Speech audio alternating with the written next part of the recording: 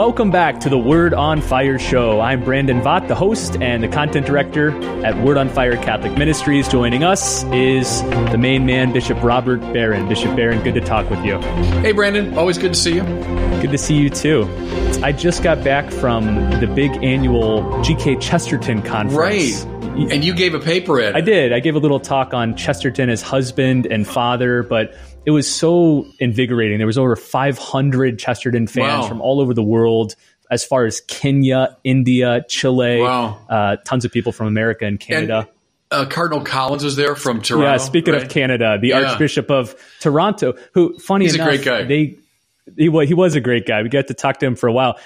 They got a registration just through the website from Thomas Collins from Toronto. And they're like, wait a second here. This couldn't be Archbishop Thomas Collins or Cardinal Thomas Collins. Yeah. And so they emailed him and they asked him and he said, oh yeah, it's me. I just had a free weekend and I love Chesterton. He's changed my life. So I just decided to register and come. And they're like, well, will you give a talk? Will you celebrate Mass? And he agreed to all that. So that's great. He spoke on the what did he talk influence about? In his own life? Yeah, and he's read a surprising number of Chesterton books. He gave a talk quoting from, I think, close to a dozen of them, talking about how he influenced him as a young Catholic, but also as a priest and a bishop. Yeah. So we recorded it. It's all online, but just a delightful I'd love to see event. That. And your talk is recorded too, huh? I'd like to watch. I saw the notes you wrote for it, but I'd like to hear it. Yeah. Okay, well, today we're going to be talking about a burning and increasingly discussed topic, namely Marxism and various forms of communism. This is, I think, thanks to the political climate, become a much more attractive option, especially among young people. I see a lot of my fellow millennials, if not openly embracing Marxism and communism, at least sort of throwing the question out like, well, given how bad the political scene is, why shouldn't we consider these alternative economic or political positions? There was a specific article that I want to frame this discussion around. It was in the magazine Teen Vogue. Neither of us are subscribers to that magazine, I should add. That's right. But again, this is a magazine marketed toward teenagers. Yeah. And they had a feature piece titled, Who is Karl Marx? That offers a fairly positive profile, and it explains how many teens and many teachers have begun dabbling in Marxism. There's, of course, been a slew of other articles noting the rise of the support among millennials for socialism.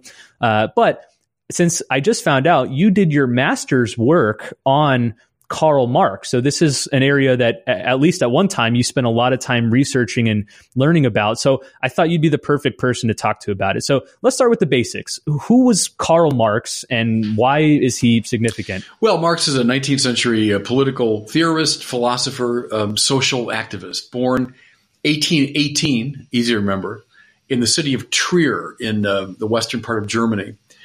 He dies in 1883 in London. And if you go to Highgate Cemetery in East London, you can visit his grave. Marx lived Germany as a young man for a time in France, in Belgium, and then spent most of his really productive years in London. Now, why is he important? Well, he sets in motion, arguably the most significant social movement of the last 200 years. And as you suggest, one that's still having impact ramifications to the present day. Let me just give you a little overview. Obviously, we're broaching here a hugely complex topic, but I'll say a few simple things about Marx. One way to get at him is with this phrase, dialectical materialism. It's a way that his thought has been characterized. The dialectical part of that comes from Hegel. So as a young man, Marx, like a lot of German intellectuals, was under the influence of Hegel. Hegel presents a famously dialectical view of history. And what he means is that ideas and events tend to move in this one side giving rise to a opposing point of view or opposing institution, the two of them coming into a kind of conflict and then giving rise to a synthesis. So thesis, antithesis, antithesis, followed by a synthesis. Now, Hegel saw this as ingredient in the way God or absolute spirit comes to self-possession. I won't go into all that. Marx took the dialectical side of Hegel, which he thought was right. He felt that history does in fact move in this conflictual dialectical manner. but he stripped Hegelianism of its kind of, in his mind, kind of airy-fairy, mystical, spiritual overtone. And so he said there is a dialecticism, but it's a purely historical and material dialecticism, namely the conflict between social classes, between economic systems. So history moves as one economic system gives rise to a great opponent, the two of them clash, and then a new synthesis emerges. Hence what you have is a dialectical materialism or a dialectical historicism. Now, the clash of economic systems, Marx thinks, has led by his own time to the dominance of this capitalist system. Now, Marx's writing, think mid-19th century, especially in England. You want to get a sort of imaginative sense of this? Read any of Dickens's novels, written around the same time. Dickens and Marx would be contemporaries. This very brutal, unreformed, unnuanced form of capitalism that held sway in the industrialized nations of Europe, especially in England, begins to awaken in Marx this powerful sense of rebellion. He feels what's going to happen is capitalism will give rise to its antithesis. It'll give rise to an opposing system. In this great clash, what will emerge is pure communism eventually. So Marx sees that as the end of history. As history's been moving dialectically toward this resolution, it finally happens in the emergence of pure communism. What's pure communism? Well, here's where I did a lot of my work when I was a kid. I did my master's research in Marx's early writings. Marx there talks about alienation a lot, and that word is very big in German philosophy, Entfremdung in German, like becoming an enemy to oneself, alienation. Marx felt that capitalism, as he knew it, alienates us from our best self. We're meant to be free, we're meant to be creative, we're meant to be other-oriented, we're meant to be socialized. Capitalism, as he knew it, he felt, violated all of those and led to this very deep alienation whereby my freedom is lost, my creativity is lost, my sense of connection to the wider world is lost. And so that alienation is going to give rise to rebellion and to revolution. And Marx wants to encourage that so as to bring about the emergence of pure communism. That would be a very, very quick little overview of the way Marx saw history and the social reality. How would you describe Karl Marx's ideal society? Like, how would he structure it politically and economically in his mind? What would be the ideal? Here is where he's famously lacking and at the very least ambiguous. In the early writings, it has a kind of religious overtone. It's like a monastery where everyone lives freely, creatively, in an other-oriented way, benefiting each other, each one working according to his ability, giving to each according to his need, etc. What does it look like on the grand scale? He never really articulates it clearly. It's more like an eschatological ideal. One of his famous characterizations is, I'd like to be hunter in the morning, fisherman in the afternoon, critic in the evening, and then play my violin the end of the day, without ever becoming hunter, fisherman, critic, or violinist. The point being, I'm free, I'm creative, I'm not constrained, I can do what I want in union with those around me. That's the idealistic sort of almost utopian understanding of Marx. Now, when we get down to the nitty-gritty, it's where things get really problematic with Karl Marx, and where the church, in its social teaching, has spoken very strongly against. And we could get into some of that if you want to press that. We will. And in just a minute, I want to talk about how the Catholic Church has responded to Marxism or various forms of communism or socialism. But sticking with Marx here for a second, two terms that often pop up in his writings are the proletariat and the bourgeoisie. What do these mean and how do they fit into his philosophy? Well, think of, again, his time, mid-19th century industrialized Europe he's talking about. By the bourgeoisie, he means the class, the social class that has come to own the means of production and has come to sort of dominate the industrial and the factory system. So the economy is making a transition from a more rural, farm-based economy now to the industrial. So the bourgeoisie would be the owners of the means of production. The proletariat is the new industrialized working class. So as the people have come off the farms and into the cities, they're now the ones employed in these great factories and so on. And the proletariat, this industrialized working class, he saw as the spearhead of the revolution. He wanted to radicalize the proletariat so as to lead this rebellion against the kind of bourgeois establishment. So that's, in a way, his understanding, that dialectical sense of the clash of social classes. And the proletariat was the point of the spear. Did he think that this class conflict or this class struggle was in itself a good thing, or merely a means to a further end? Well, I think he would probably bracket good and evil at that point and say that's just the way it is. That's the way history has moved. And it's good in the measure that it'll lead to the emergence of pure communism. And so he wants to foment class struggle. That's key for Marx. He doesn't just sit back and watch it. He wants to foment it. The role of the Marxist intellectual is to do just that, is to radicalize and inform the proletariat so as to move them toward active rebellion. He wants to encourage the dialectical struggle between the classes so as to bring about communism. This is now getting toward one of the many things the church finds problematic in Marx. Well, let's turn there now. In 1891, I believe it was, 1891, Pope Leo XIII famously issued Rerum Novarum, this great encyclical on human labor, on social and economic questions. It's kind of seen as the fountainhead of the modern Catholic social teaching tradition. How did Pope Leo XIII respond to Marxism and other forms of problematic social orders? Yeah, let me say a couple things about Rerum Novarum. And I would love to encourage any younger people listening to me who are tempted to say, I'm going to get into Karl Marx. Again, nothing wrong with reading these philosophical figures. I mean, I read Marx at one time in my life. Happy I did. Happy I came to know that system. But gosh, if you have limited time, I would encourage you to read the Catholic social teaching tradition. Now, Rerum Novarum means of the new things, right? That's the opening line, of the new things. Leo is talking about the new things obtaining politically and economically in the Europe of the late 19th century. In a way, the very things Marx was worried about and complaining about. Was there great social inequity? Was there great social injustice? Was there great suffering on the part of the poor? Yes, indeed. And those are among the new things and the new economic forms that Leo is talking about.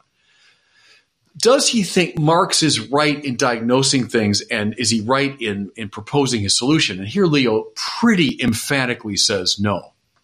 Now, let me say a few things about this. First of all, and maybe young people who are tempted to read or take Marx seriously, listen, please. Karl Marx was a student of Hegel, as I said. He was also a student of Ludwig Feuerbach. Feuerbach, the founder of modern atheism. Feuerbach, who said, right, that God is simply a projection of our idealized self-understanding. God's a fantastic being that we've invented so that we feel better about ourselves, etc. Well, Marx said, yeah, I agree with that. In fact, he said, we must all be baptized in the Feuerbach. Feuerbach in German means the brook of fire. So we must all be baptized in the fiery brook of Feuerbach's atheism. But Marx said, let's ask a further question. Why do we do what Feuerbach says we do? So granted, he's right. We invent this fantastic super being. Why do we do it? We do it because, Marx said, we're so oppressed economically. We're so deeply unhappy. We're so alienated economically that we invent this fantasy world to feel better about ourselves. Hence, religion is as he said, the opium of the masses, right? It's a drug taken by the oppressed masses so that they can dull their sensitivity to the pain they're going through. Now, press that idea. Who loves religion, therefore? Well, the working class, because it makes them feel better, but also, Marx says, the oppressive class, because they're cynically using it for that purpose. They like religion because it keeps the workers calm, you know? So that's why religion now is functioning as a superstructural support for the substructural economic system. That's Marxist language. Now, will the Pope of the Catholic Church be at home with this little analysis? I would suggest no. I would say to those who claim, oh, you can be a Marxist without being an atheist. Not according to Marx. Marx always says the first critique, before you get to my economic analysis, the first critique you must undertake is the critique of religion. Now, who's a consistent Marxist, therefore? Lenin, Stalin, Mao, Pol Pot, Fidel Castro, all those people who did indeed think the first critique is a critique of religion. Obviously, this is going to cause enormous problems for anybody who's sincerely and authentically religious. I would argue you can't really be a consistent Marxist and believe in God. Here's a second great thing now that Leo points out. The calling into question of private property, which Marx clearly does, right? Private property is a type of theft. Private property is an appropriation of what doesn't belong to somebody. What we want eventually is the collective ownership of the means of production, eventually collective ownership of all the goods of the society, right? So overcoming private property is key to Marxist communism. For the Catholic Church, au contraire, Leo says private property belongs to us as part of our dignity as human beings, and it's an economic correlate of political freedom. Just as we say in our Western democracies that political liberty is a good thing, right? That I have my own rights and I can play a role in the determination of my political situation. Well, the economic correlate of that would be private property and its concomitant market economy, whereby I can enter freely with my own creativity and my own enterprise. I can make a profit. I can have my own property. Leo XIII and all the popes follow him recognize that as a fundamental right and value economically. That's radically at odds with Marxism. Thirdly, Marx, as we saw, borrowing from Hegel, has a conflictual, dialectical understanding of economic history and of the relationship between the classes. And in fact, he wants to encourage a violent clash. The church says no to that. The church says, no, the social classes, to a large degree, reflect basic differentiations within the human enterprise. That labor and capital, if you want, are not implacable opponents, but they're sort of mutually implicative co-agents in the great economic process. We shouldn't encourage a clash between them, but rather a deep cooperation under the aegis of the common good. So the church would be opposed to this sort of violent quality, which is why, by the way, in the 1960s, 70s, and 80s, the church balked at liberation theology. Even as it applauded the liberation theologians in their advocacy for the poor, no question about it. Just as I would applaud the young Marx in saying there's something wrong here that needs to be addressed. But the church certainly balked at the suggestion that the fomenting of a class struggle, a violent class struggle, is the way forward. I think, Brandon, for these and many other reasons, the church has balked. Now, let me say one last thing. Does the church therefore advocate an utterly free, unfettered capitalist market economy? No.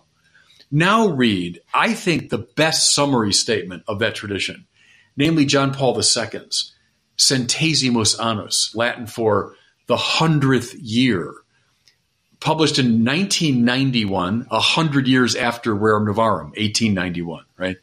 So in that great text, John Paul says, the market economy, and he prefers that language to capitalism, which I do too. The market economy is a great good for the reasons I said. But the market economy must be both legally and morally conditioned. That's to say, to some degree, yes, there ought to be legal constraints upon the market. Now, I know I'm rambling a bit here, Brandon, but go back to Marx's time, when capitalism was at a very primitive stage. Since Marx's time, what have we had? We've had child labor laws. We've had minimum wage requirements. We've had limitations to the workday. We've had unionization. We've had antitrust legislation. Think of all these reforms of capitalism that represent a legal constraint upon the market. John Paul says, good, I like it. Secondly, even more importantly, a moral constraint upon the market, provided largely, he thinks, by religion. When we talk about love of neighbor, care for the poor, other orientation, the dangers of greed, all of these are meant to be moral constraints upon a possibly oppressive and self-aggrandizing capitalism. That's how they nod in a way toward the Marxist concerns, right? Without subscribing to all the things in Marxism that are really problematic. Anyway, I'm trying to say in about 15 minutes when I would teach this in my political philosophy class, we'd probably do about 4 or 5 classes on Marx and Marxism. But I would urge young people, it's okay. I mean, I think it's good to read people and know what's going on, but please don't be romantic about Marxism and communism. I know this sounds patronizing, and I apologize to millennials and generation, whatever they are now, Zs or whatever, younger than you. I'm old enough to have lived through communism as it existed in Soviet Russia. And to remember, my parents' generation certainly had a vivid sense of this monstrously oppressive system. Because once you say, boy, the purpose is to foment the class struggle and to bring about pure communism, and individuals, they get in the way, as Lenin said, you got to crack a few eggs to make an omelet, Well, they cracked a few eggs all right. I mean, to the tune of maybe 50 million corpses. So communism is a very dangerous thing indeed. And as you're playing with it, I'd be very wary of it and be much happier if you read Centesimus Annus than the Communist Manifesto. Bishop, why do you think it is that there's been this recent surge, especially among young people, in attraction toward communism or various socialist forms of government? I think because young people, and I get it and applaud it, young people have a natural affinity for the questions of justice. And I think, Brandon, we talk about this. It goes back to little tiny kids. Little tiny kids have a sense of justice, of what's right and wrong, and they have too much, and that's not fair. And so, are there deep injustices in our society? Of course there are. Of course there are. And so people are attracted to systems that put the establishment of justice in the first place. How justice is established, though, is a very important question. So the passion to set things right, I'm in favor of that. The concern for the poor, I think that's terrific. But I would say ask some very serious questions about what's being concretely proposed in regard to this improvement of the lot of the poor. And also, with my friend Arthur Brooks in mind, it is simply empirically the case, it's demonstrably the case, that no economic system has lifted more people out of real poverty than a vibrant market economy. To demonize the market economy as just a bunch of selfish old, plutocrats, and then to romanticize Marxism as, advocacy of the poor, that's a very dangerous combination.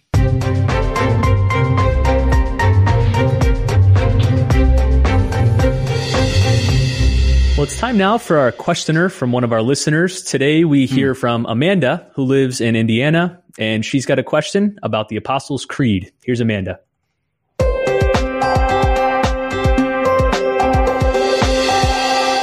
Hi, Bishop Barron. My name is Amanda, and I live in Indiana. In the Apostles' Creed, we say Jesus descended to the dead. What did he do when he was there, and why is this line not included in the Nicene Creed? Thank you. Yeah, good. That's complex stuff. Jesus' descent into hell, and of course it's in 1 Peter where we get that in the scriptures. Jesus descended to hell, preaching to those in hell.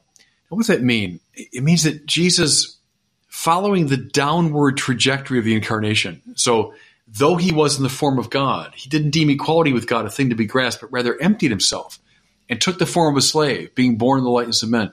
He was known to be of human estate, and it was thus that he humbled himself even further, accepting even death on a cross, right? That's Paul to the Philippians. But now the next step, having died, does Jesus go into the realm of the dead? There in solidarity with, and we'd say preaching to those in that place, to liberate, yes, even them. Are they outside the scope of the downward and salvific trajectory of the incarnation? The answer is no. So the descent into hell is a very important component of our faith. The incarnation has implications for those who heard Jesus, implications for us who hear him at the distance of 2,000 years, and implications for those who had died before he came. And so he reaches all the way down to bring in all those who had wandered far from God. I think that's the implication of the descent into hell. Well, thanks for listening to this episode. A quick shout out to a couple of our Word on Fire show patron supporters, Michelle Pauletti-Shelp and David Richter. Michelle and David, thank you guys. We really appreciate you. We're really grateful for your support. If you'd like to join them and help this show to reach more people, visit the website wordonfireshow.com/patron and join us as a supporter. Thanks so much, and we'll see you next week on the Word on Fire show.